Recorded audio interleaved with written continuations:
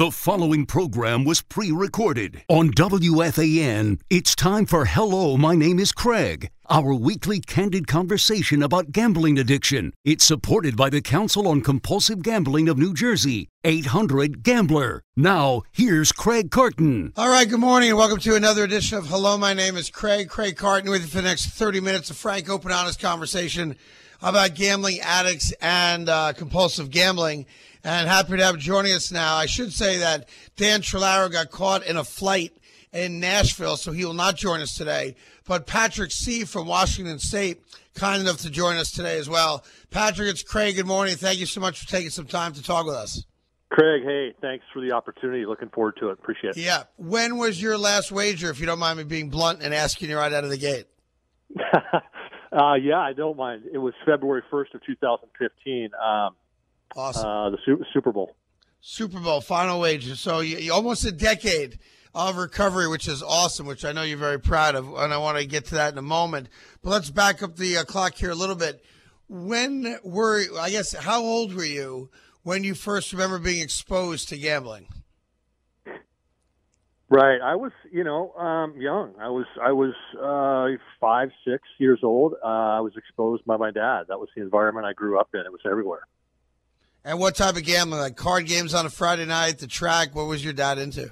Yeah, no, it was all sports betting, right? I mean, we grew up in a sports house, and from early on, I remember my dad and his buddies betting on college football games, NFL games, through bookies and that sort of thing. Right. I always wonder, when people ask me the same question, was there any aspect when you were a kid where you remember feeling, for lack of a better term, like kind of cooler than the other kids because you knew the lingo, you knew how to read a line, you knew what the spread meant and the money line and all that stuff? Or when you look back, was that not a part of your childhood?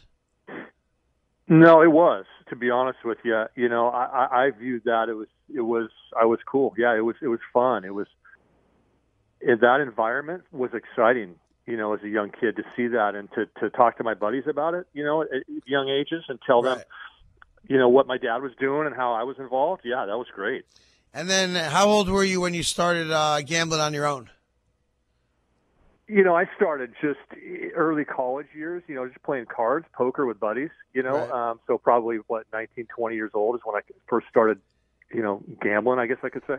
And as you look back on life with the clarity you have now, what was the kind of moment in your life when you went from, a random Friday night with the guys in college or, a house party, that kind of thing, or maybe even a random trip to a casino? Did you start gambling beyond just the recreational once a week, couple times a month kind of thing? Early 20s, I started, and I was primarily betting on football games, right? NFL Right. college games. I wasn't necessarily in casinos, but I realized I was crossing the line when I started sending money to friends in Nevada to place bets for me. Wow. All right. So it wasn't even like you had a local guy. You actually had to go to the post office and get money out to people. They made the bets legally for you, and win or lose, you had to deal with it via the U.S. mail. That's interesting. Yeah, I would deposit money into their banks, and we had a limit set up where if I got crossed over that, I'd pay up or they'd pay up the other way, and so that's how I was doing it. I had to work hard to get my bets in back then. Yeah, sure. And if you won, you had to wait a good week plus for the mail to show up. Was there ever a point where you had to hide the mail from a loved one, a mom, a dad, a buddy, a roommate, where, hey, don't touch that envelope, there might be some cash inside it? Well, not necessarily that, but I definitely got to the point where I was hiding mail from my wife, Sure. as this thing progressed, right? And it got to a point where it was, maybe we can touch on in a minute, but I got to that point for sure. Yeah, well, let's talk about it. So the gambling at this point seems, somewhat garden variety. Young guy in his young 20s, a little bit of money in his pocket. You love football. You grew up gambling, so that's what you and your buddies did. I lived that same life. But there's always it may not be a defining moment, but there's a period of time where you cross over and it becomes problematic. What was that moment for you? Sure. Yeah. And it was for me, it was working for myself as a general contractor from the time I was in my mid to late 20s through my mid 30s, right? I was, now I'm accepting I have access to money. Clients trusted me. They respected me. And, I was a landscape designer, and they were handing over $20,000, $30,000, $40,000 checks to me as project deposits.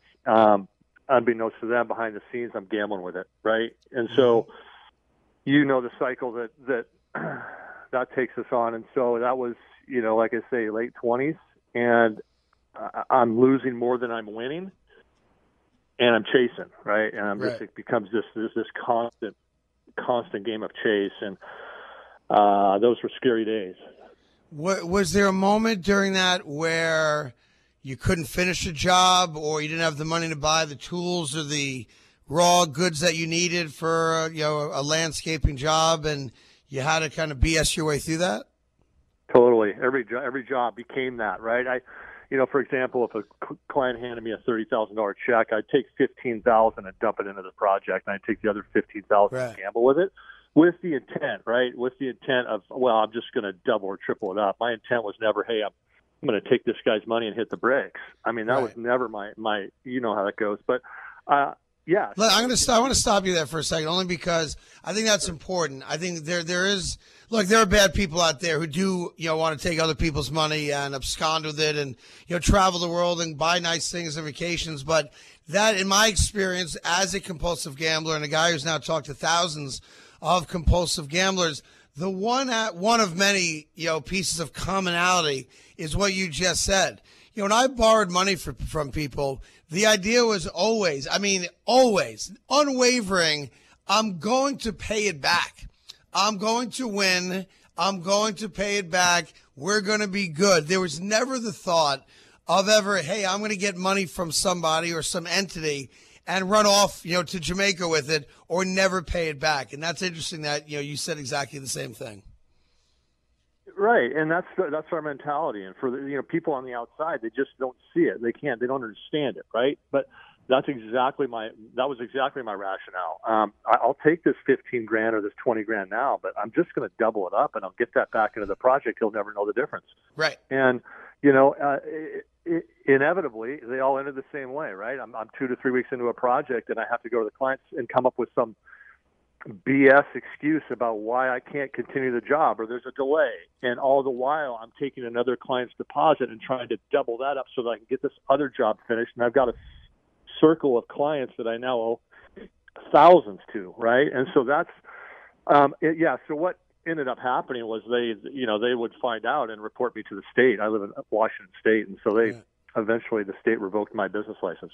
Really? So was there a period prior to that where you had a job and a homeowner or whomever, was paying for the project said, hey, Pat, look, we got an issue.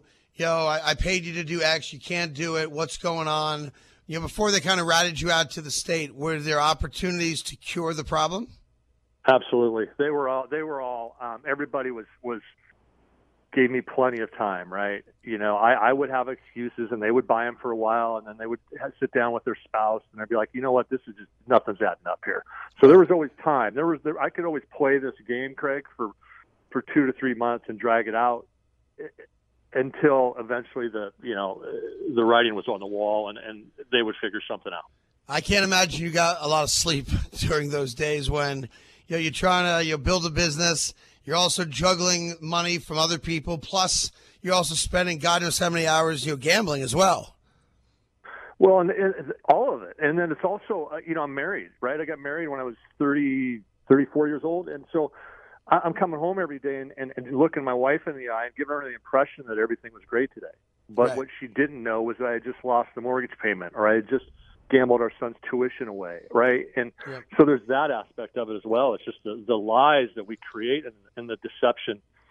No, I didn't sleep well. Those were dark days. Yeah, very dark days. And the way I've explained it to people, it's like a second and third job, just trying to, maintain your wits about who has the money, where did it go, how do I get it, when am I gambling, where am I gambling, what story am I concocting, what excuse am I going to make for why I'm going to be out of town for 3 hours, or what job I'm on. Like, once you get past the early stages of recovery and it really sticks and you're not gambling anymore, I've always told people the amount of free mental space that we have is like nothing I've ever experienced before in my entire life. For you, what was, if you don't mind me asking, what was the rock bottom moment? What happened where you kind of were either forced to come to Jesus, or get help, or reluctantly, or someone dragged you kicking and screaming? For a lot of us, there's that defining moment where it all goes south and there are no more prayers to be answered and no more, lifelines out there. Did you have a moment like that? Yeah, so yeah, I did. My rock bottom was November of 2014, and I tell people this story, and they look at me like I'm, how in the world could you do this? It wasn't the thousands of dollars or the lies or all of that. It wasn't the theft charges I would be, convicted with first degree theft. It wasn't any of that. Rock bottom was taking $9.50 from my 5-year-old son's piggy bank one day. Wow. Completely out of money, out of resources, out of friends, and went in there and took $9.50. It was all the money he had. And I sat in my car that day and cried for hours, convinced that I had to end my life because I was of no use to anybody. Right? That was rock bottom. But I never did come clean. It was 2 months later. It was put in my face. My family found out that I had an issue. They had no idea of the scope or magnitude, but they found out and they arranged an intervention. And I took that lifeline, and that was actually a relief that day. That wasn't rock bottom. That was I call the beginning. Yeah. No, I get that. I relate to that a great deal. It's not, nobody wants to get caught. I mean, I think that's a misnomer. But when you're finally exposed to the people you love the most, it's many people, myself included, that's not the worst day. That's one of the best days you have, as hard as it is, because that's legitimately your first day towards full recovery. I agree with you 100% on that. Right, and I had long since crossed over that juncture. There were many junctures along the way where I thought, you know what, now's the day to go down and have a conversation with your wife and tell her what's going on. Right. But I never did, and then I had so much shame, so much guilt, right, that I wasn't going to do it myself. And so to have it put in my face like that was the lifeline that I needed. All right, we're going to take a quick break. We'll continue on. We will get to the good stuff, and I know there is plenty of it. This is Hello, my name is Craig, and this is Pat from Washington State. More coming up right after this. Back to more of Hello, my name is Craig on The Fan with your host, Craig Carton, and supported by the Council on Compulsive Gambling of New Jersey, 800-GAMBLER. Good morning. Welcome back to another edition of Hello, my name is Craig, Craig Carton. Dan Trelauer not with us today. He's on his way to Nashville to speak, I believe at Vanderbilt he's speaking at this weekend, but a couple of colleges out in Tennessee. But Patrick C's here from Washington State. When we left off during the break there, you had that moment where you took $9.50 from your kid's piggy bank, and that was your lowest of all low moments, and then your family had an intervention to get you help. Before I get to the help and the good stuff, you mentioned that you did contemplate, taking your own life. I almost jumped off a ski lift a couple hundred feet above the mountain, which I've shared only a few times publicly, but it's part of my story. I wonder for you why you didn't, and if there's some type of strange moment for you where you went from the best thing I can do is not wake up tomorrow to I'm not going to do that. Yeah, and I had those thoughts of suicide for sure, like I talked about, and it, my thinking was, you know what, my son and my wife will be bummed out for a while, but they'll get over it, and they'll be better off in the long run if I'm gone, but what I was thinking, in my mind, I had to do it in a way that looked like an accident because I wanted my wife I wanted the life insurance to pay out. I wanted my wife and son to be taken care of. So I had some planning to do. And I figured it was going to take 2 to 4 months to kind of plan this out and do it in a way that looked like an accident. Right. Fortunately for me, before that happened, it was 2 months later is when, my family intervened and that's when things changed. So that saved my life. So that's amazing. So the intervention unknowingly saved your life. It wasn't like they were doing it just to try to get you to go to rehab and get some help and acknowledge you had a problem. But little did they know that you'd kind of been scheming to maybe not wake up. That's nuts. Yeah, that's exactly how it went. And so, I think that was part of my, the relief that I felt that day. Sure. I knew that they were going to, over the course of the next several months, uncover a lot of things that they didn't know that day, and I was afraid of that. But I knew that things were going to be okay. Somehow, some way, that was the day I knew that things would be okay, and that was like the light, right? I mean, I had to live in darkness for so many years and live in a life of paranoia, running from people and people chasing after me, and to see the light, man, that was a good day. No doubt. I wonder, when you look back on that, I imagine in the moment you weren't very receptive to the intervention, and now you look back on it with, I'm sure, great thanks that, these people in your life, your family, cared enough about you to have the intervention. Did it take right away, meaning when you had the intervention, decide to go get help, was it cold turkey? Was that the last day you gambled? Or was there a point where you still went and gambled, down the line? No, that was it. That was it. I was literally put on an airplane 3 hours later, 4 hours later, and sent off to Minnesota after that intervention. And my brain was so cloudy, right? That they did a full-blown mental assessment on me when I got there, and I was legally insane.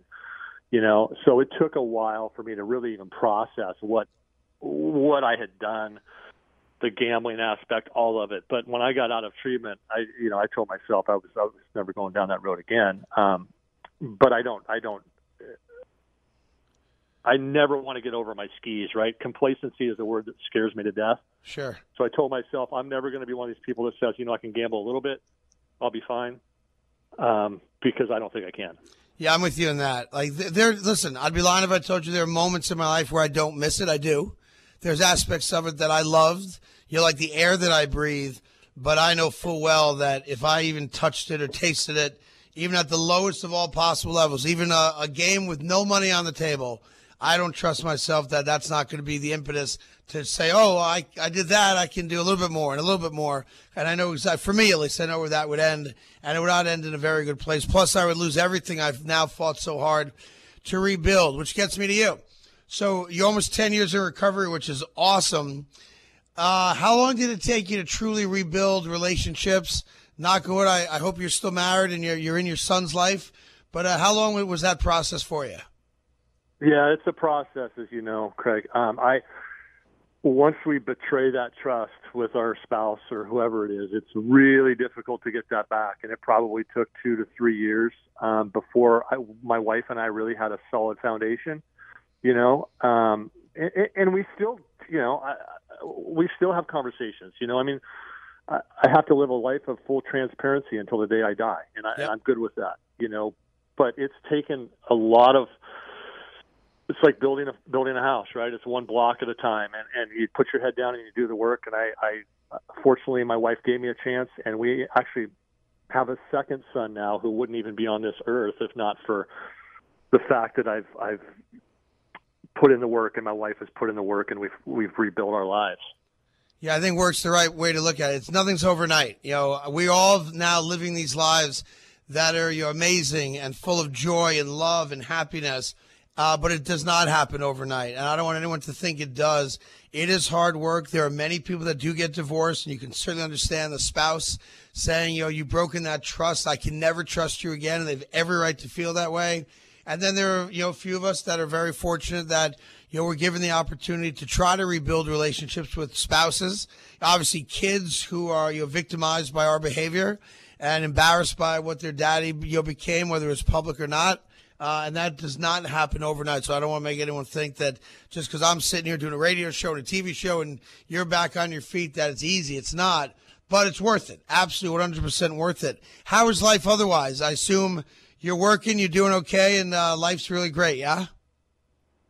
Yeah, I mean, life is amazing now. I work with Dan Trolero at Epic, and so I have the opportunity and the platform to travel the country and meet with college student athletes, professional athletes, coaches, and share my story for one, but also help to educate and raise awareness about what's out there and what they can be exposed to and some of the things to watch out for. And so I'm grateful for the bad days, if that makes any sense, right? I mean, just without all the bad days, I wouldn't be where I'm at today. I wouldn't be the father that I am today. I wouldn't be the husband that I am today.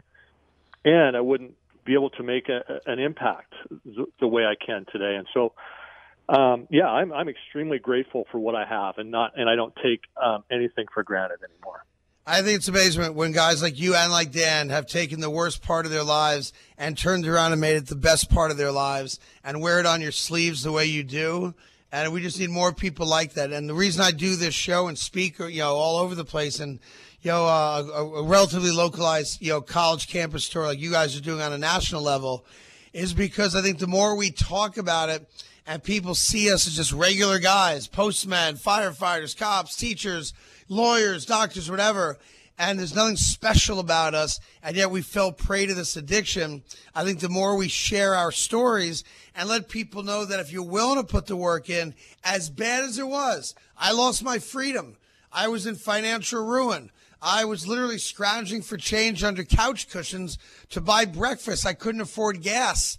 I couldn't afford tolls to see my kids to go in and out of New York City at the height of my disease and my attempts for recovery.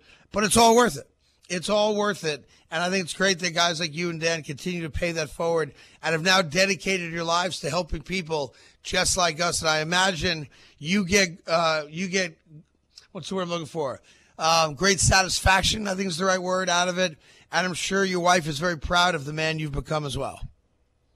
Well, thanks, Craig. I appreciate you saying that. And I spent so many years taking from people, right? The most important people in my life, spiritually, financially, emotionally. To have the ability to give back, to have the ability to impact others in a positive way, it's really difficult to describe that feeling and what that does for me, And so, again, it just goes back to the trust I have in my recovery and the belief I have in what we do. I have to ask, though, since you're no longer a landscaper, is your house the best landscaped house in the neighborhood?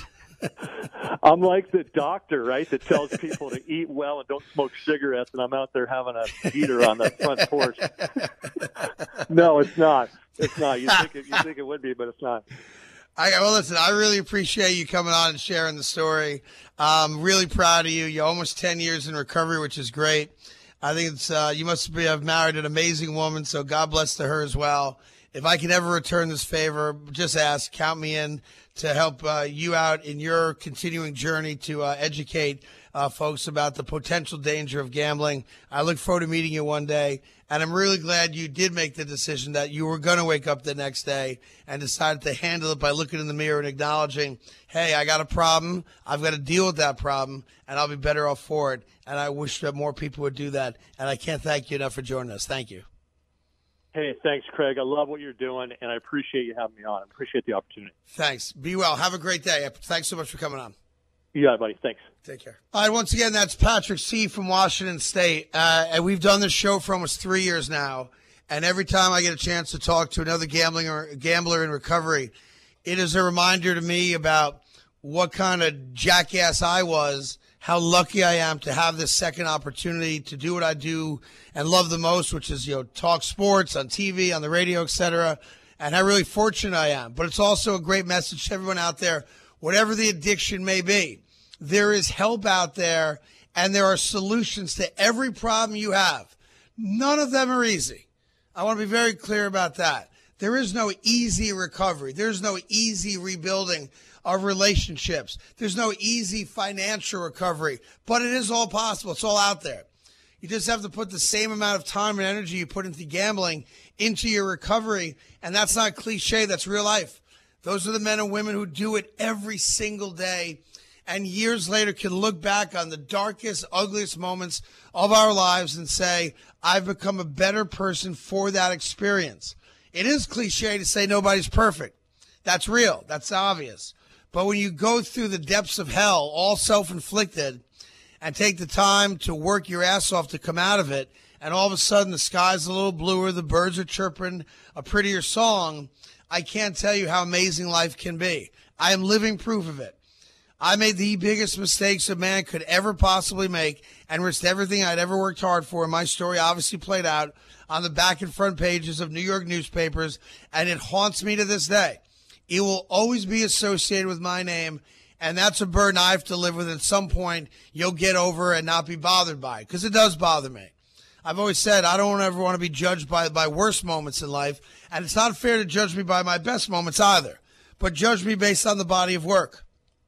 And my hope is that one day, while I know people will always talk about the worst moments of my life because it gets clicks and it makes people feel good about themselves to continually remind me about the bad decisions I made, I do hope that there comes a day years and years from now, not today because I haven't earned it yet, but somewhere down the line before my obituary is written, that someone looks back at my life and says, you know what?